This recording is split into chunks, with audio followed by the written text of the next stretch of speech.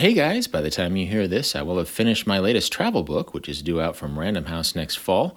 Plenty more about what exactly that book is about in coming months, but for now I wanted to rebroadcast my classic DV8 Christmas special, which first debuted 4 years ago. Here it is. When the Sears catalog arrived, that was the official beginning of the holiday season, because I would go in there and I would start marking pages on all the things that I wanted, from my own riding lawnmower to Oakland Raiders V-neck sweaters that would make me look like a 95-year-old Jew.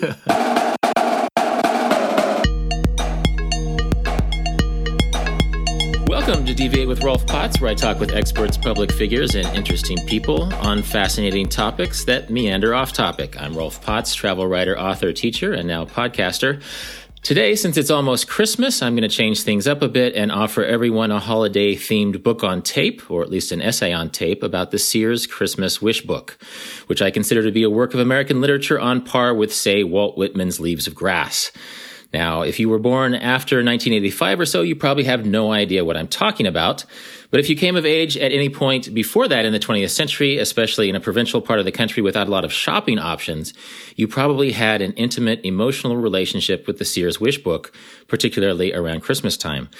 So to help me introduce this essay on tape and the concept of the Sears catalog and what it meant to people, I've brought on my friend and crime novelist, Todd Goldberg. How you doing, Todd? I am doing fantastic. I am the living embodiment of the Sears catalog. I frequently stand around with young children in my underpants, just having conversations. So did your we were joking before this segment, that Goldberg is not a really Christmassy name. Or it's the original Christmas name. That's true. I think Jesus' surname was Goldberg, yes. if you go all the way back. So did you, well, actually, before we get to the Sears catalog, what was your relationship to Christmas? Oh, we always had a huge tree. We're Jews, obviously. That's why this is funny. If you're at home and don't know why this is funny. But not religious Jews. And so we always had a big tree, and we also always had a menorah. But we opened presents on Christmas Eve. That was our thing, is we always opened presents on Christmas Eve. My mom would frequently get one of those flocked trees, and then it would just, it would migrate across the house to flocking wood because we had dogs. So the dogs would run into the trees. The dogs would be covered in the flocking. They'd run into the house. They'd shake. The whole house was covered in flock and tinsel for, all of December. Hold on. What's flocking? Is this a California or a Jewish term? I do not believe it's a Jewish term.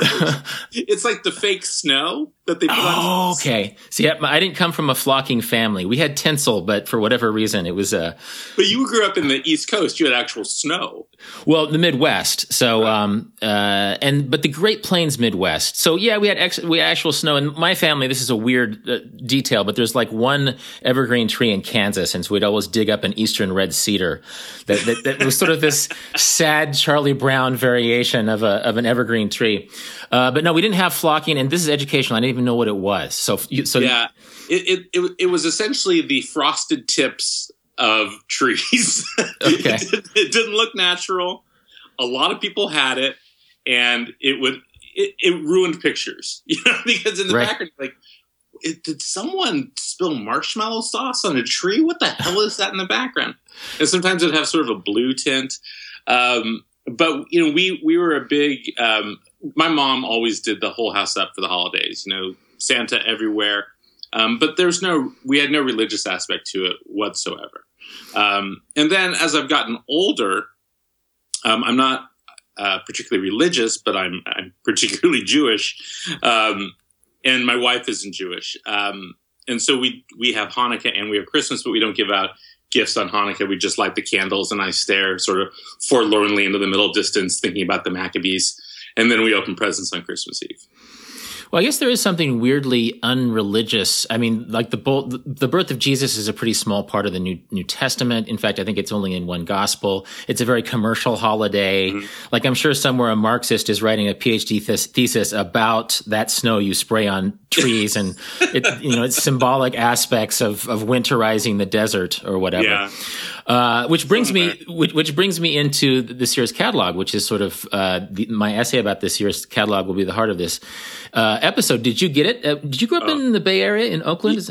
Yeah, I grew up in the East Bay in Walnut Creek. Okay, and then moved to Palm Springs in my freshman year of high school. So I think of Walnut Creek as my hometown, though I've actually lived in the desert for much longer than I lived up there. But yeah, the Sears catalog was like that. When the Sears catalog arrived, that was the official beginning of the holiday season, because I would go in there and I would start marking pages on all the things that I wanted, from my own riding lawnmower to Oakland Raiders V-neck sweaters that would make me look like a 95-year-old Jew who inexplicably was a fan of the silver and black. So you annotated. You would go in and annotate your Sears catalog. Yeah, and I have 3 siblings as well. And so you had to annotate with your own sort of marking, because I'd annotate, my sister Linda would annotate, my sister Karen would annotate, and my brother Lee would annotate. All of us moving through the Sears catalog with the things that we wanted. And so, like, I was the star, my sister Linda was the circle, and my sister Karen, she was mostly just like listening to Janis Ian records. So she marked only like, Klonopin. Now, they didn't sell Klonopin in the Sears catalog. They should have. But we all had individual symbols that we used. And then to know like things that you wanted to go back to, we each would fold down a different side of the page. So there were 4 of us. So, like, I would get the far right corner that I could fold down on a page. My brother Lee would get the far left corner that he could fold down on a page. It was a whole system. So for anybody who was born after 1984, there's these things. It's an actual physical object that would arrive in your home by mail, I think, right before Thanksgiving. Yeah. And then it was like, in a way, it was like, and we'll get to this in the essay and then we'll do an outro, but it was like this little internet of Christmas abundance in between 2 pages. It was about 600 words long. And presumably you were sort of annotating it for Santa Claus. And so how did your mom, did your mom go in and make note of the annotations, or did she just shrug her shoulders and go buy you a beanbag from the... A little bit of both. So we would mark up the book, and then she'd also ask us for a list. Now, the thing is, we didn't have a lot of money. My mom was a single mother, and she was a journalist. So in the Bay Area, working as a journalist with 4 kids and a father who didn't pay child support, it wasn't like she was going to get us, every single thing that we wanted. We would, we'd get like 8 or 10 presents, of varying degrees of quality. And a lot of, inexplicably, we get a lot of popcorn in tins. Oh yeah, that was the beginning of the era of the tri-flavored popcorn tin. I thought that was a Midwestern thing. Was it by Topsy? Like our place out here was called Topsy, and then people always ate the cinnamon first. There was cinnamon, butter, and caramel, or cheese. Caramel, yeah, yeah, no, cheese or caramel, yeah. Cheese and cinnamon went first in my family every single time. So she would occasionally, I think, look at both of them. There were some things that were pretty obviously only available from the Sears catalog, like, the off-brand Sears tape recorder or whatever that I wanted. And this is in your piece, but it was, I believe, the advent of the mass-produced sports team clothing wear. And so I was a fan of all Bay Area teams, but the Sears catalog would have, it wasn't just regional, it would have national teams in it. And I was colorblind. So the only real colors I can really see are like a deep green and black, are like the main things that pop out for me. And so as a Raiders fan, but I would always see the Jets stuff and be like, oh, I want Jets clothing, not even knowing that the Jets were a terrible football team. And one year I just got like 30 New York Jets shirts and sweaters and like logoed polos where it looked like I was coaching special teams. It was a really weird Christmas. That's almost like another PhD thesis about like the effect of color blindness on sports team merchandising sales. Well, what is interesting is I recently, and by recently I mean the last 2 years, I got these glasses called Enchroma glasses that actually fix color blindness when you wear them. And so for 45 years prior, I'd never really seen color. And then I got these glasses and you wear them outside and you can actually see all the colors, which has been a pretty amazing experience for me personally. And in fact, I should probably write an essay about it. But recently I was up in the Bay Area and I went to my childhood home and sort of parked in front of it and stared at my childhood home with these glasses on. And I called my sister and I was like, did you know we lived in a red brick house? She's like, well, yeah. What did you think it was? It's like, I don't know, kind of a gray color, I guess. Wow. Like, what color do you think bricks are? Yeah, I guess bricks are red. I guess bricks are mainly red. Wow. But I've had this experience of remembering things as the color gray throughout my entire life, and then seeing them again now for the first time with these glasses on and seeing the vibrancy of their colors. And I've been sitting outside looking at old pictures and thinking that, I must have looked absurd in all of these things. But apparently my mom knew well enough not to dress me in colors I couldn't see very well. So I ended up basically wearing gray a lot anyway, except for all of the New York Jets and Oakland Raiders clothing.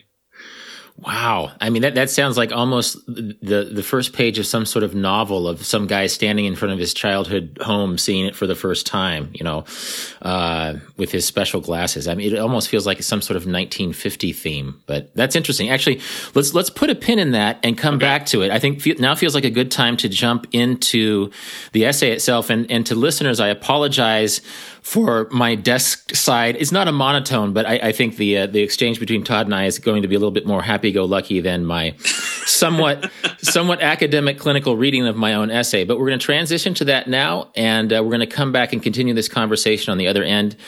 So for now, here's me reading my essay, Literature of Desire. When I think back to the most affecting literature I read in my youth, the 1976 Sears Christmas Wish book instantly comes to mind.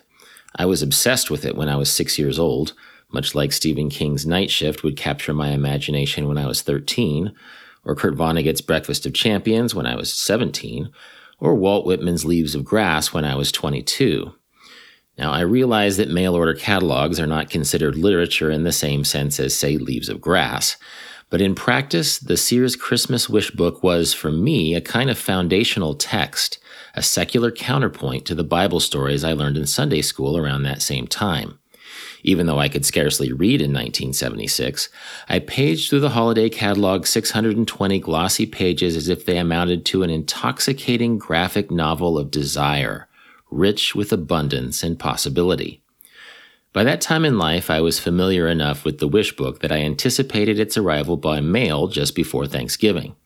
Thematically, the catalog was split into two equal halves, neatly divided by an index and order forms in the middle. The front half, clothing and household items, didn't much interest me, so I always opened it from the back so I could flip through pages of toys and electronics. I was 4 months into kindergarten at the time, and I used my newly acquired writing skills and a school tablet to itemize by page number which items I wanted Santa to bring me that year. I learned this annotation method from my sister Kristen, who was 2 years older than me. While Kristen's wish list was tasteful and pragmatic, however, usually limited to a dozen or so items she figured she stood a chance of getting, my notations were exhaustive and encyclopedic. The 1976 Wish book gave names to desires I never knew I had, and I listed them all. Model airplanes and NFL logo AM radio sets, popcorn poppers and Tinker Toys, air hockey tables and refractor telescopes, boxed chocolates and polyethylene toboggans, chess sets and metal detectors. I knew I would never receive all these items, but that didn't matter since I regarded the catalog as a kind of self-referential fantasy novel. Though my Sears Wish book list grew to more than 200 items that year, Santa brought me exactly one of them, a sports-themed wastebasket similar to the ones depicted on page 412. Tellingly, my parents decided to save on postage and purchase it from a local discount store, so my trash bin featured Wide World of Sports athletes instead of NFL team logos. I still tell this story when I want to illustrate my parents' utilitarian Midwestern frugality, and I still have the wastebasket. It sits in a place of honor in my spare bedroom. Late last year, I went online and bought a copy of the 1976 Sears Wish book from a vendor on eBay. Leafing through its pages has in part been an act of nostalgia, but 40 years of retrospective have also helped me realize how the catalog was a product of a vibrant and uniquely American literary tradition that predated it by nearly a century. Indeed, to understand what the 1976 Wish Book represented, one must travel back to the year 1888. Part 2.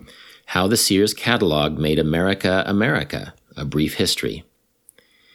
In the same way that improvements in European sailing navigation techniques gave rise to popular travel romance literature in the 17th century, mail-order catalogs are the direct result of transportation technology, specifically the spread of railroads into the American West in the late 19th century. American railroad companies created standardized time zones in 1883 to make their transport routes more efficient, and this generated a demand for watches. In 1886, a jeweler's clerical error left a Minnesota station agent named Richard Warren Sears with a surplus of pocket watches, and instead of sending them back to the supplier in Chicago, he sold them at a profit to station agents in more far-flung locations. The demand for watches and other manufactured products proved so great in the American West that in 1888, Sears began to send out printed mailers to advertise and sell other goods. The first edition of Sears' mail-order catalog featured watches and jewelry, but it soon expanded to include items like musical instruments, clothing, books, sporting goods, sewing machines, saddles, shop tools, firearms, bicycles, baby carriages, and horse buggies. The 1895 catalog sold eyeglasses, complete with a self-test for, quote, old sight, near sight, and astigmatism, end quote. The 1902 catalog sold opium, a common homeopathic remedy at the time. Starting in 1908, Sears catalog began to sell ready-to-assemble houses complete with tools, nails, and building instructions. It's hard to overstate just how much the Sears catalog and its competitors like Montgomery Ward and Hammacher Schlemmer transformed American life in the late 19th and early 20th centuries. Whereas the people who lived in isolated frontier towns and farmsteads once had to haggle over a limited selection of items at local general stores, mail-order catalogs now brought these folks a rich variety of products at fixed prices. Far-flung rural communities once beholden to traditional folkways were now connected, if only at a level of longing and imagination, to the technologies, fashions, and abundance of cities. As often as not, the Sears catalog represented aspiration as much as it did commerce. Rural American values like hard work and self-improvement had always been pegged to abstractions like stability and sustenance. Now every country home had a tangible index updated each year of the material rewards a good life might offer. As media scholar Alexandra Keller noted, quote, the catalog could simultaneously function as a mall between two covers and pass itself off as non-commercial, something that, like cinema, claimed to exist largely for entertainment, edification, and fantasy, end quote. Moreover, schoolchildren often learn to read and calculate arithmetic by studying its product listings. Immigrant adults used it to determine what was considered normal in American culture, and people of all ages used the pages from old catalogs for outhouse toilet paper. In many rural homes, the Sears and Ward's catalogs were the only reading material apart from the family Bible. Aware of this, Richard Sears designed his catalog to be slightly smaller than the Ward volume so folks would instinctively stack it on top. While Bibles from that era evoked spiritual concerns in the ornate Shakespearean prose of King James translation, the Sears catalog was written in unadorned language meant to describe and sell a wide variety of material merchandise. According to historian Daniel Borstein, this language, the language of advertising, was, quote, with its spreading power and its new freedom from pedantic and typographic bonds, already evolving into a democratic genre of literature, end quote. In this way, the Sears catalog played a role in the rise of simple, direct American prose that became the norm in the 20th century. Though the Sears catalog had featured Yuletide-themed items since 1896, when it sold wax candles to hang on Christmas trees, it didn't issue a holiday-specific volume until 1933, when it debuted its first Sears Christmas book. This catalog included items for customers of all ages, but it showcased a higher-than-usual selection of children's toys, from Lionel electric trains to Miss Pigtails dolls to Mickey Mouse watches. The Sears Christmas book was an instant hit, and so many customers came to call it the Book of Wishes that in 1968, Sears formally renamed it the Wish Book. By that time, the percentage of Americans living in cities had more than doubled since Richard Sears first issued his printed mailer, and suburban shopping malls and big box stores like Kmart were on the rise. But even as Americans urbanized, they retained their affection for the convenience and charm of mail order. In the winter of 1976, the first year I possessed the skills to write down which gifts I wanted, the Sears Wish Book was, for me, inseparable from Christmas desire. Part 3. Rereading the 1976 Sears Wish Book. In 1943, Sears' corporate newsletter boasted that the catalog served as, quote, a mirror of our times, recording for future historians today's desires, habits, customs, and mode of living, end quote. Around this time, Hollywood costume and set designers were beginning to use archived copies of the catalog to research styles and furnishings specific to certain eras, a show business design strategy that was used throughout the 20th century. Indeed, the most striking feature of the 1976 Wish Book all these years later is the way it looks like an illustrated companion volume to that 70s show. Corduroy, velour, and double-knit tartan plaids abound. Pages 66-67 feature a variety of wide-collar polyester leisure suits for preschool boys. Pages 91 through 92 feature perma-pressed gingham and lace dresses for preteen girls. Lava lamps share a 2-page spread with multi-function home disco lights, and 4 pages are devoted to beanbag chairs. Barbie doll enthusiasts could buy a discotheque playhouse, quote, where fashion dolls come to rock out, end quote. TV-branded toys and sweatshirts featured images of Fonzie from Happy Days, JJ from Good Times, and the Sweat Hogs from Welcome Back, Kotter. Sharp-eyed customers will notice a 22-year-old future supermodel Christy Brinkley donning nightgowns on pages 6, 12, and 21. Future actress Renee Russo, also 22 at the time, sports a lime green double-net polyester dress on page 130. Page 96 featured long-since-forgotten sidecar socks, which were essentially knee-high tube socks with pockets sewn into the shins. The 1976 catalog also advertises 2 8-track cassette players and 1 portable monaural cassette player recorder with AM/FM, which is not particularly remarkable unless you go back 1 year and note that the 1975 catalog showcases 6 pages dedicated to 8-track players and no AM/FM compact cassette players to speak of. What on the surface might have seemed like a simple technological shift hinted at a sea change in the way people were listening to and interacting with recorded music.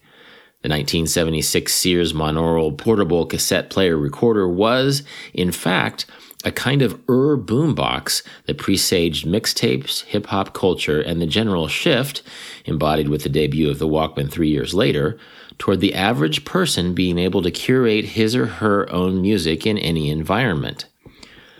Perhaps the most peculiar electronic items of the 1976 Wish Book were the 4 discrete telegame consoles on page 390 and 391, all of which featured variations of the video game Pong.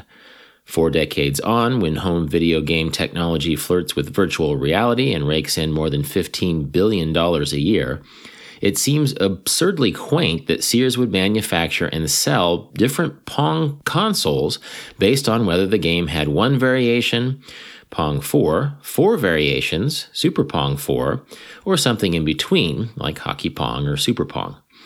Due to advances in circuit chip technology since the silent TV Pong games on offer the previous year, all 4 consoles boasted cutting-edge sound effects. Quote, you hear the action when the ball hits, and you hear a beep when you score, end quote. What feels particularly telling amid the catalog's 164 pages of children's toys were items like the children's electric sewing machine, quote, sew real clothes like moms, end quote, on page 558 of the girls section. This machine feels dated less because of advances in gender politics than for the fact that over the course of the next decade, inexpensive Asian-made clothing pretty much precluded the need for sewing machines in middle-class households. In 1976, when China's anti-capitalist cultural revolution was, along with Mao Zedong, in its death throes, American women like my mother commonly purchased dress patterns and sewed their own clothes. By the end of the 1980s, however, Chinese-made clothing was so cheap and ubiquitous at big box retailers that sewing ceased to be a necessary skill for young people.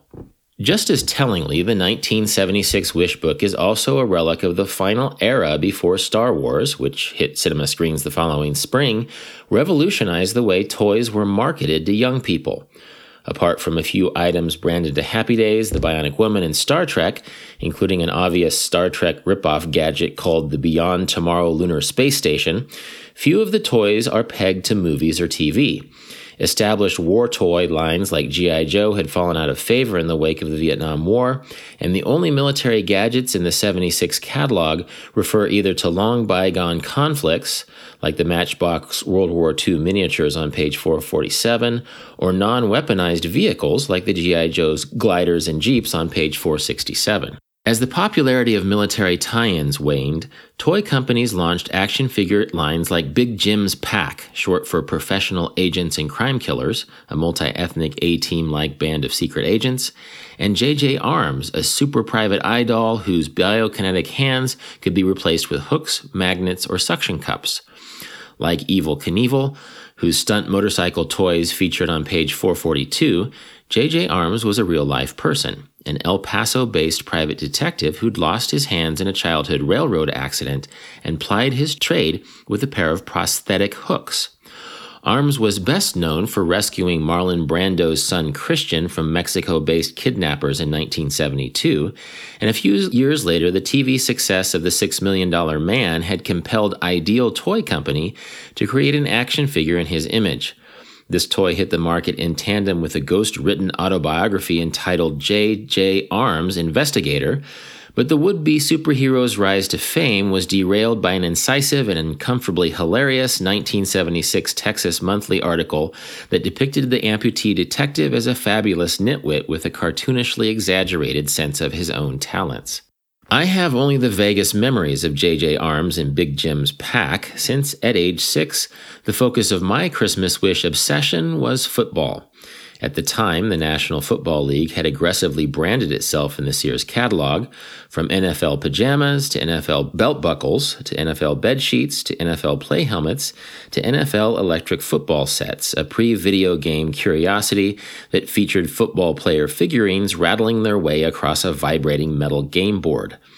The 1976 Sears Christmas Wish Book seemed to imply that professional football was the only significant spectator sport in America, and apart from a brief inventory of Major League Baseball team wristwatches, listed below the larger photos of NFL team watches on page 215, there's no evidence that other American pro sports leagues existed.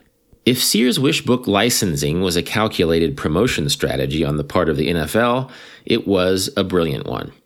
In the mid-1970s, professional football was growing in popularity, but the average player still made less than $40,000 a year, and baseball was inarguably America's premier sport. 2 decades later, pro football had become statistically more popular than pro baseball, in part because of the NFL's adoption of more viewer-friendly rules and fan bitterness over the strike-canceled 1994 MLB season. But I can't help but think it also had something to do with the way the Sears Wish Book seeded NFL-branded desire in the minds of little boys like me. Indeed, I've always wondered why I loved football so much when I was that age. My teenaged uncle had been a high school football star, and I had enjoyed watching the NFL on TV each Sunday. But when it came to regional sports teams, I got far more excited watching baseball's Kansas City Royals, who were very good at the time, than football's Kansas City Chiefs, who were not. It very well could be that I didn't savor the Sears Wish Book because I loved the NFL so much as I loved the NFL because I savored the Sears Wish Book. Until I started writing this, that possibility had not even occurred to me. Now, when I think about it, it feels obvious. Part 4. The Leaves of Grass of Late 20th Century Commerce. Sears published its last general interest mail-order catalog in 1993 and began to scale back its Christmas Wish Book around the same time. By 2005, the Wish Book had effectively been discontinued, and while Sears has maintained an online version at wishbook.com since 1998, it in no way evokes the self-contained wonder of the old holiday mail-in order book. A new generation of Americans, pretty much anyone born after the mid-1980s, has little idea of what the Sears Wish Book was, let alone what it represented to young readers for most of the 20th century. Taken as literature, the Wish Book was more than a fictive vessel for childhood reverie. It was, in practice, a democratizing document that unmoored its readers from the constraints of place and tradition, uniting them in an optimistic narrative of cosmopolitan middle-class aspiration. This is, I think, an underappreciated aspect of American commercial literature. One of the reasons U.S. newspapers were able to sidestep European-style partisan patronage more than a century ago, for instance, was that revenue from retail store advertisements allowed them to stay politically neutral. In a similar way, the Sears catalog, with its mail-order objectivity, regarded all potential customers as equals by way of their purchasing power. One detail of the 1976 Wish Book that caught my attention upon rereading it was the matter-of-fact inclusion of black faces among its fashion models. Of the catalog's 269 clothing-oriented pages, African Americans appeared on 30 of them, which, at 11.1%, was the exact demographic sample size of African Americans nationwide in the mid-1970s. That can't have been an accident any more than it was an accident when the 1904 catalog's hair care section added wigs for African Americans in tandem with the emergence of the black bourgeoisie. Asian Americans are noticeably scarce from the 1976 Wish Book, but by the mid-1980s, after a decade of ramped-up immigration and demographic purchasing power, Asian faces were appearing in proportion to their population sample in the Sears catalog. Part 5. What it means when a kid wishes for something. As a writer, I'm best known for a book that promotes, among other things, lifestyle simplicity and anti-consumerist restraint, values which would seem to be at odds with my childhood wish book fixation. It's worth noting, however, that my book's philosophy is pragmatic rather than ideological in nature. There is, after all, a difference between mindless consumption and simple longing, and the Wish Book was never a prescription for unfettered accumulation so much as a Whitman-esque index of possibility. Much as other works of 20th century literature explored themes of knowledge versus ignorance, man versus nature, and individual versus society, the Sears Christmas Wish Book ultimately transported its reader into the inevitable disconnect between anticipation and reality. As often as not, the childish yearning for Christmas morning was more enchanting than the occasion itself, and the act of unwrapping the soon-to-be dated Super Pong 4 console, or in my case, a not exactly wished-for Wide World of Sports wastebasket, carried as much emotional resonance as the subsequent hours using it. In learning to appreciate this line between promise and actuality, the young Wish Book reader was sharpening his instincts for life in general.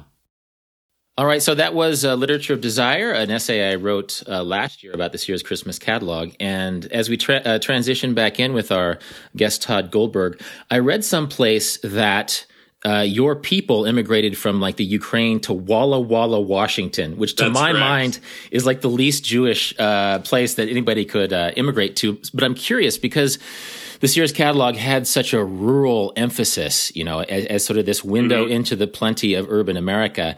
Do you think your family read the catalog in Walla Walla in the 1920s?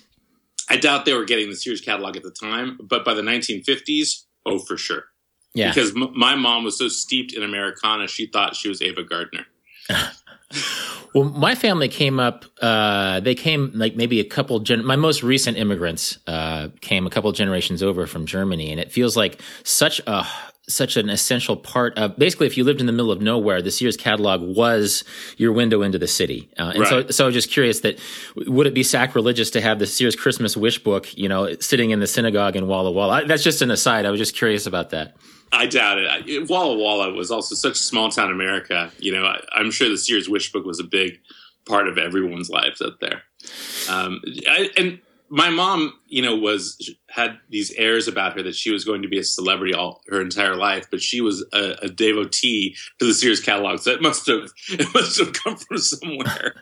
So she probably entered the Sears catalog from the front. You and I probably started it from the back, where all the toys and the sports stuff was. Although I think it was interesting that actually Christy Brinkley and Rene Russo's career, you know, as models was early on tied to the Sears catalog. Speaking of the toys in the back of the book, I mean, do you remember, did you like get J.J. Arms action figures? Did you get like Oakland Raiders sleeping bags? Do you have specific memories? Yeah, racetracks. I was a big marker of the racetracks that were being sold in the Sears catalog. I always wanted a Tyco racetrack. And so I got a lot of that. I got a lot of garbage cans with sports team logos on them. I got a ton of those. You got more than one garbage can? Did you use them for decoration, or did you put your garbage in all of them? So one of them. So I had a New York Cosmos one. So this is fringe. Like, this is North American Soccer League swag that was being sold in the Sears catalog. I had a New York Cosmos garbage can that I kept my balls in, my toys and balls. Okay, my sports balls. Right. And then I had a Raiders garbage can that I kept my garbage in my room. And then I got a garbage can. I think it must have been an Oakland A's one, and it came dented in the middle, so it was never quite right, and my mom never returned it. And it sat in the garage of our house for like the next 8 years. It was just always there in the garage with a dent right in the middle, so you couldn't shove anything in because it stopped the shoving down of things. But a ton of toys, all the action figures. I think it taught me my toy taste, basically. How so? And actually, one thing is, did you get like any branded action figures? Because one interesting thing about the 76 Wish book is that there's Big Jim's Pack, which are action figures that are just invented to be toys. And in the post-Star Wars era, it seems absurd that they would just sort of invent a fictional toy universe without attaching it to a franchise. So tell me a little bit about this, your toy research that came out of the Sears catalog. Well, I did get some of these fake non-branded toys, just like you're speaking of, words. It was just like an army man in an army outfit, but it wasn't G.I. Joe. It was essentially it was the Hydrox of toys. It's like, it sort of tastes like an Oreo and looks like an Oreo, but it isn't an Oreo. Right. So I got that, and then I got like weird like spaceships with men that would go along with them that you'd sit in the seat. It was like an action figure doll, and it wasn't Star Trek, it wasn't Star Wars, it wasn't anything. It was just space. And so I remember getting those, and also I remember knowing that what I had was the off-brand stuff. I got a lot of, also I should note, like Tough Skin type pants, right? Because I was a fat kid, which is the Sears brand, right? Right. Tough Skins. Tough Skins was like, that would come, and I'd open up the Christmas and I'd be like, oh God, it's pants that tell me I'm fat. That's great. Thanks, Mom. Well, they also had reinforced knees, right? Yeah, because I was always breaking through my knees because I was also, in addition to being fat, I was uncoordinated. So I was breaking through my pants constantly. And I don't even know what they must have been made out of, like the skin of pygmies or something, because they were not cotton, right? I have no idea what they were. They again, for people who were not of this generation, they were again some sort of polyester blend pants for little boys. Right. I didn't see them as a fat boy thing. I had Tough Skins and I was kind of skinny, but they had basically they were built to be as indestructible as possible for as long as possible until you outgrew them, and they were made out of some sort of polymer, I think. Right.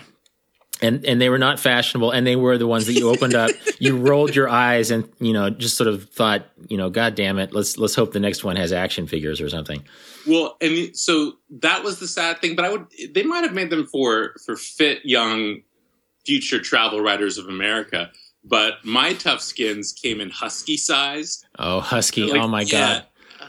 When you get something marked husky, just send me to a fucking camp. Just send me off. So I would get those things.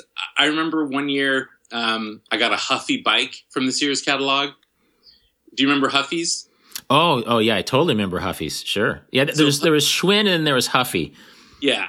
Huffy they sold at Sears. Right. And so while all my friends had like a Mongoose or a Redline, all these cool bikes that, would eventually lead them to careers becoming Tony Hawk or something, I had the bike that was essentially the Husky Tough Skin bike sold by Sears. It even sort of sounds husky, the Huffy. Ugh. Well, I think there was a lot of that. There were like buy levels, two different levels of product. I mean, like when I was a kid, there was like you could have Nikes, and then there was the Prospex or the Sears brand. There was the the 2-stripe or the 5-stripe shoes that your mom would get at Sears, and then there was Adidas or Nikes. And so that's what we contended with. In fact, it was a weird time. I don't know if there's a corollary right now. I remember like my mom found a really cheap, not quite Batman, but sort of Batman-looking mask that she got me for Halloween, and then she sewed me, again, this is back when mother still sewed things. Oh, God. She sewed me a Batman cape with the Batman symbol. And so then there's that thing, I don't know if you had it in California, where you sort of parade around the playground showing off your costumes to each other. And I sort of have this kind of insane asylum semi-Batman mask and then this double knit polyester Batman symbol thing that my mom had lovingly sewed, and the kids are just like, I mean, it's almost like being the poor kid from one of those 80s bullies teenager movies. Right. But we weren't even the poor kids. We were just sort of like I was like the middle class kid with a farm girl mom who couldn't be bothered to actually buy the complete Batman set when she could get the 39-cent almost Batman mask and then sew a cape. Well, and I think that, I actually, thinking about all these, like, sort of vaguely off-brand things that my mom could afford to buy us. My mom, I should know, my mom was a lunatic, and I'm not speaking out of school when I say this. I've written somewhat extensively about her being an actual lunatic. But I feel all this empathy now for her. She's dead.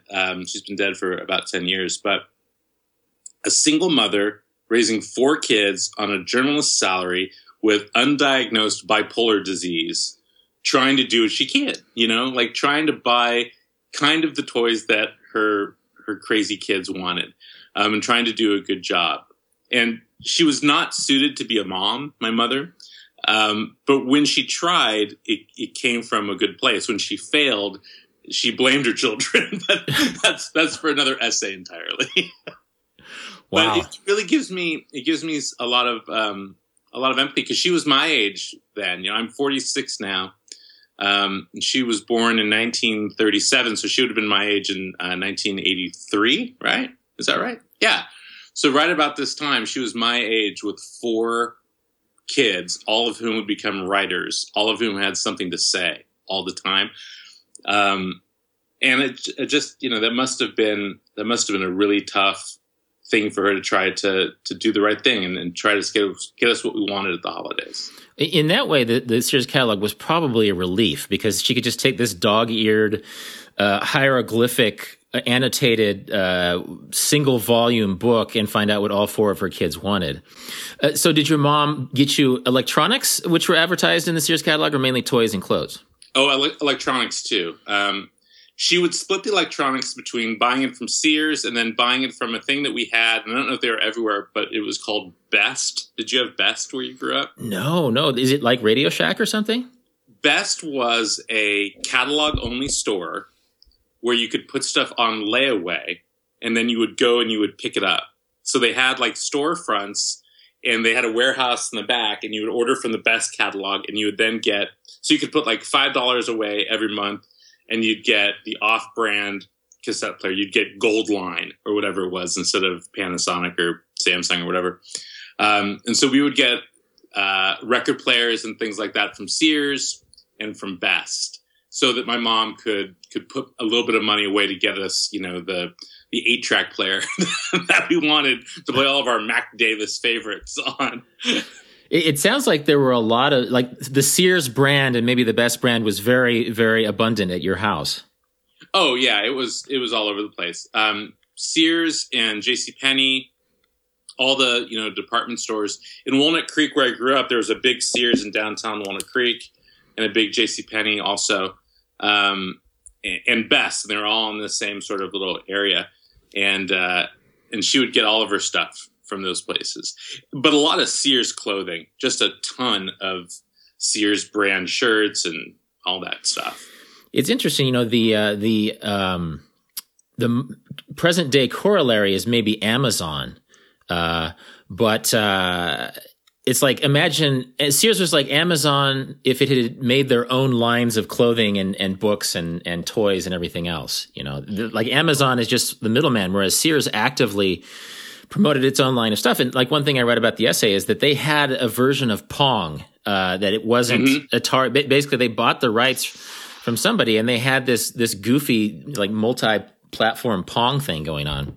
Yeah, we had something like that too, and it was an off-brand Sears video game console. It didn't work, and for years it stayed underneath the TV on the TV stand. And the Pong game that I think we got it from Sears, you had to put a screen on top of your television. So instead of it being the digital line for the Pong, you would change the screen out with like a piece of like plastic that would stay on because of static electricity. Are you familiar with this? No. In fact, I can hardly even imagine it. And somewhere there's like a 20-year-old listening to this and thinking, my God, what era was this? So is it something to sort of mute you put it over the screen itself? Yeah.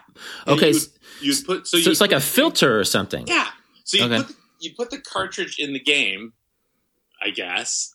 And then depending upon what the game was, you would throw up a different like plastic thing onto the television screen. Now, I haven't thought about this in years. I'm going to have to do a deep dive of research into this. But there'd be 3 or 4 different games, and you created the background essentially by putting up the screen. It's just amazing to think that we're like, you and I are 47. Are you 47? I'm 47. 46. You're 46. I've already turned. And so we're not. It's coming up actually right after Christmas in January. I'll be 47. Okay, so by the time this episode airs, Todd will be 47. Oh God. But just to think that 40 years doesn't seem that long. But when we were 6 years old, or maybe 8 years old, video games were literally this very low-tech version of ping pong, where you had to put like saran wrap or some sort of like literal plastic filter on top of the screen of the television to make it feel more ping pong like. That's so strange. Right. That is so bizarre. But also Sears had all of those handheld games too. So the handheld football and handheld basketball that was just a red light going against other red lights, and then you'd hit the button and it would move diagonally, and then you would score points. And in my mind, I was, I was always like, oh, this is almost just like football. And now, by the time poor America listens to this, I'll be 47. As an adult male who still plays John Madden football on my PlayStation 4, it's everything I always imagined. So I can't not play. It's like my childhood dreams come true, so that I'm not holding a little box. It's a red light chasing an orange light or whatever it was, which was impossible for me because I was colorblind. I didn't know what I was doing. Well, again, there's 20-year-olds thinking, what the hell are they talking about? But I had one. Mine was a Coleco handheld electric football game. Mm-hmm. And basically you're trying to get your red dot past the other red dots, and there's like 5 lines of red dots. And so you're steering the red dots through the empty slots in coverage. And I loved that game. In fact, I had a notebook where I would have tournaments of different teams, and I would play Coleco football on behalf of like a fake team from the Eastern Kansas State, oh my God, hornbilled buzzards. It wasn't, I thought I was ashamed of this for years before I read that Jack Kerouac kept a journal and he played fantasy baseball with himself using like a toothpick and a spitball or something when he was a kid. So that makes me feel better from my playing round robin tournaments with myself in an electric football game. I did the same thing with baseball, where I had an imaginary baseball league, and it was all, I would roll dice to simulate the games. Right. And I had like, divisions and fake players and biographies. I mean, it's no surprise, Rolf, that we became writers, like this is the beginning of storytelling, right? In young boys who were husky, perhaps, and had to wear tough skins. But I had this full league, and then I had a favorite team in this full league that I created, and I had logos that I drew, just all kinds of stuff. And I would sometimes I would throw a game for my favorite fake team so that they would win, which is absurd. Well, that's so interesting that like the level of technology forced us to play the game at a level of abstraction. So the real thing happened in our heads, as writers. Right.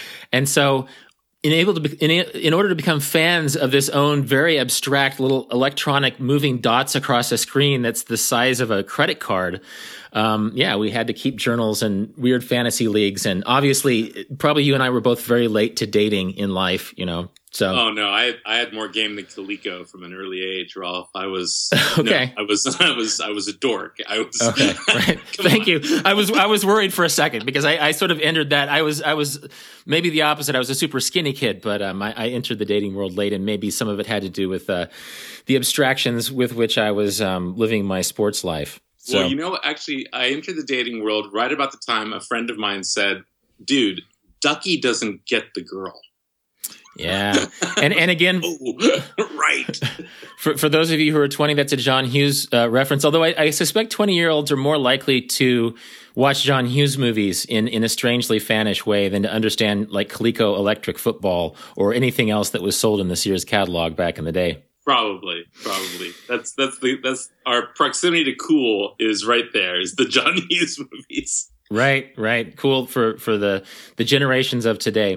Right. Well, in the interest of time, and because this is just a teaser for the actual episode, actually, I've spoken out of turn. This episode will air in Christmas season when you're still 46. Oh, thank God. If you want to hear more from Todd Goldberg, it will actually be when he's 47, although the interview will take place in about 2 minutes from now. So on behalf of Todd Goldberg and myself and Santa Claus and the Sears Corporation, thank you for listening to Deviate with Rolf Potts. More about everything that was just mentioned, including my essay on the Sears Wish book and maybe a picture of my Coleco handheld electric football game. I still have it.